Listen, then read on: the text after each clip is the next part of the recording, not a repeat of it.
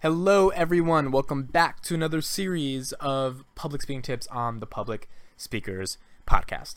Now, this series, we're into December now, and this series is going to be about vocal delivery for public speaking. Again, all of these audio podcasts that are for public speaking tips are usually stripped from my YouTube videos, so if you want to check out the visual content, you definitely can, but if you don't have a chance to check that out and you just want to listen, these podcasts hopefully are a good way for you to get that information.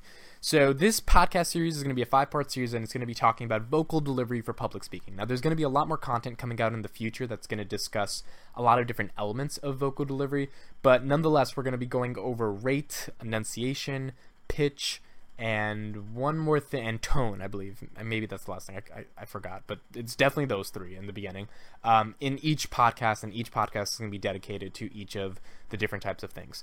The main thing to take away from vocal delivery is that it can make or break your speech, but it really is not more important than content to me. I think the content of what you say will always supersede how you say it, but that doesn't delegitimize the fact that how you say it is definitely an important component to being able to impact people, to being able to deliver your point effectively, and to being able to get to where you want to get to in terms of the goal of your speech. And that manifests itself in a variety of ways, and tone, enunciation, rate, those are just different mechanisms by which it can manifest itself.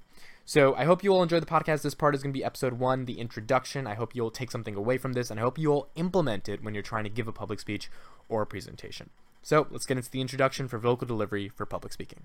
So vocal aspects of a speech delivery is pretty much what it sounds like. It's how your voice interacts with an audience in order to effectively engage their attention. A lot of things we talked about so far on this channel in regards to all the videos I made about public speaking is the content of what you're talking about. So like what you're saying that can actually provide some type of value to an audience that gets them to care about what you're trying to communicate. Because if you get them to care and you get their attention, then you're able to influence them, and that sort of is the ultimate goal of giving a public speech or being an effective communicator. What I haven't talked a lot about is how you do that through the logistical components of like your actual body, right? So there's a series we're going to do about body movement and hand movements and things of that nature.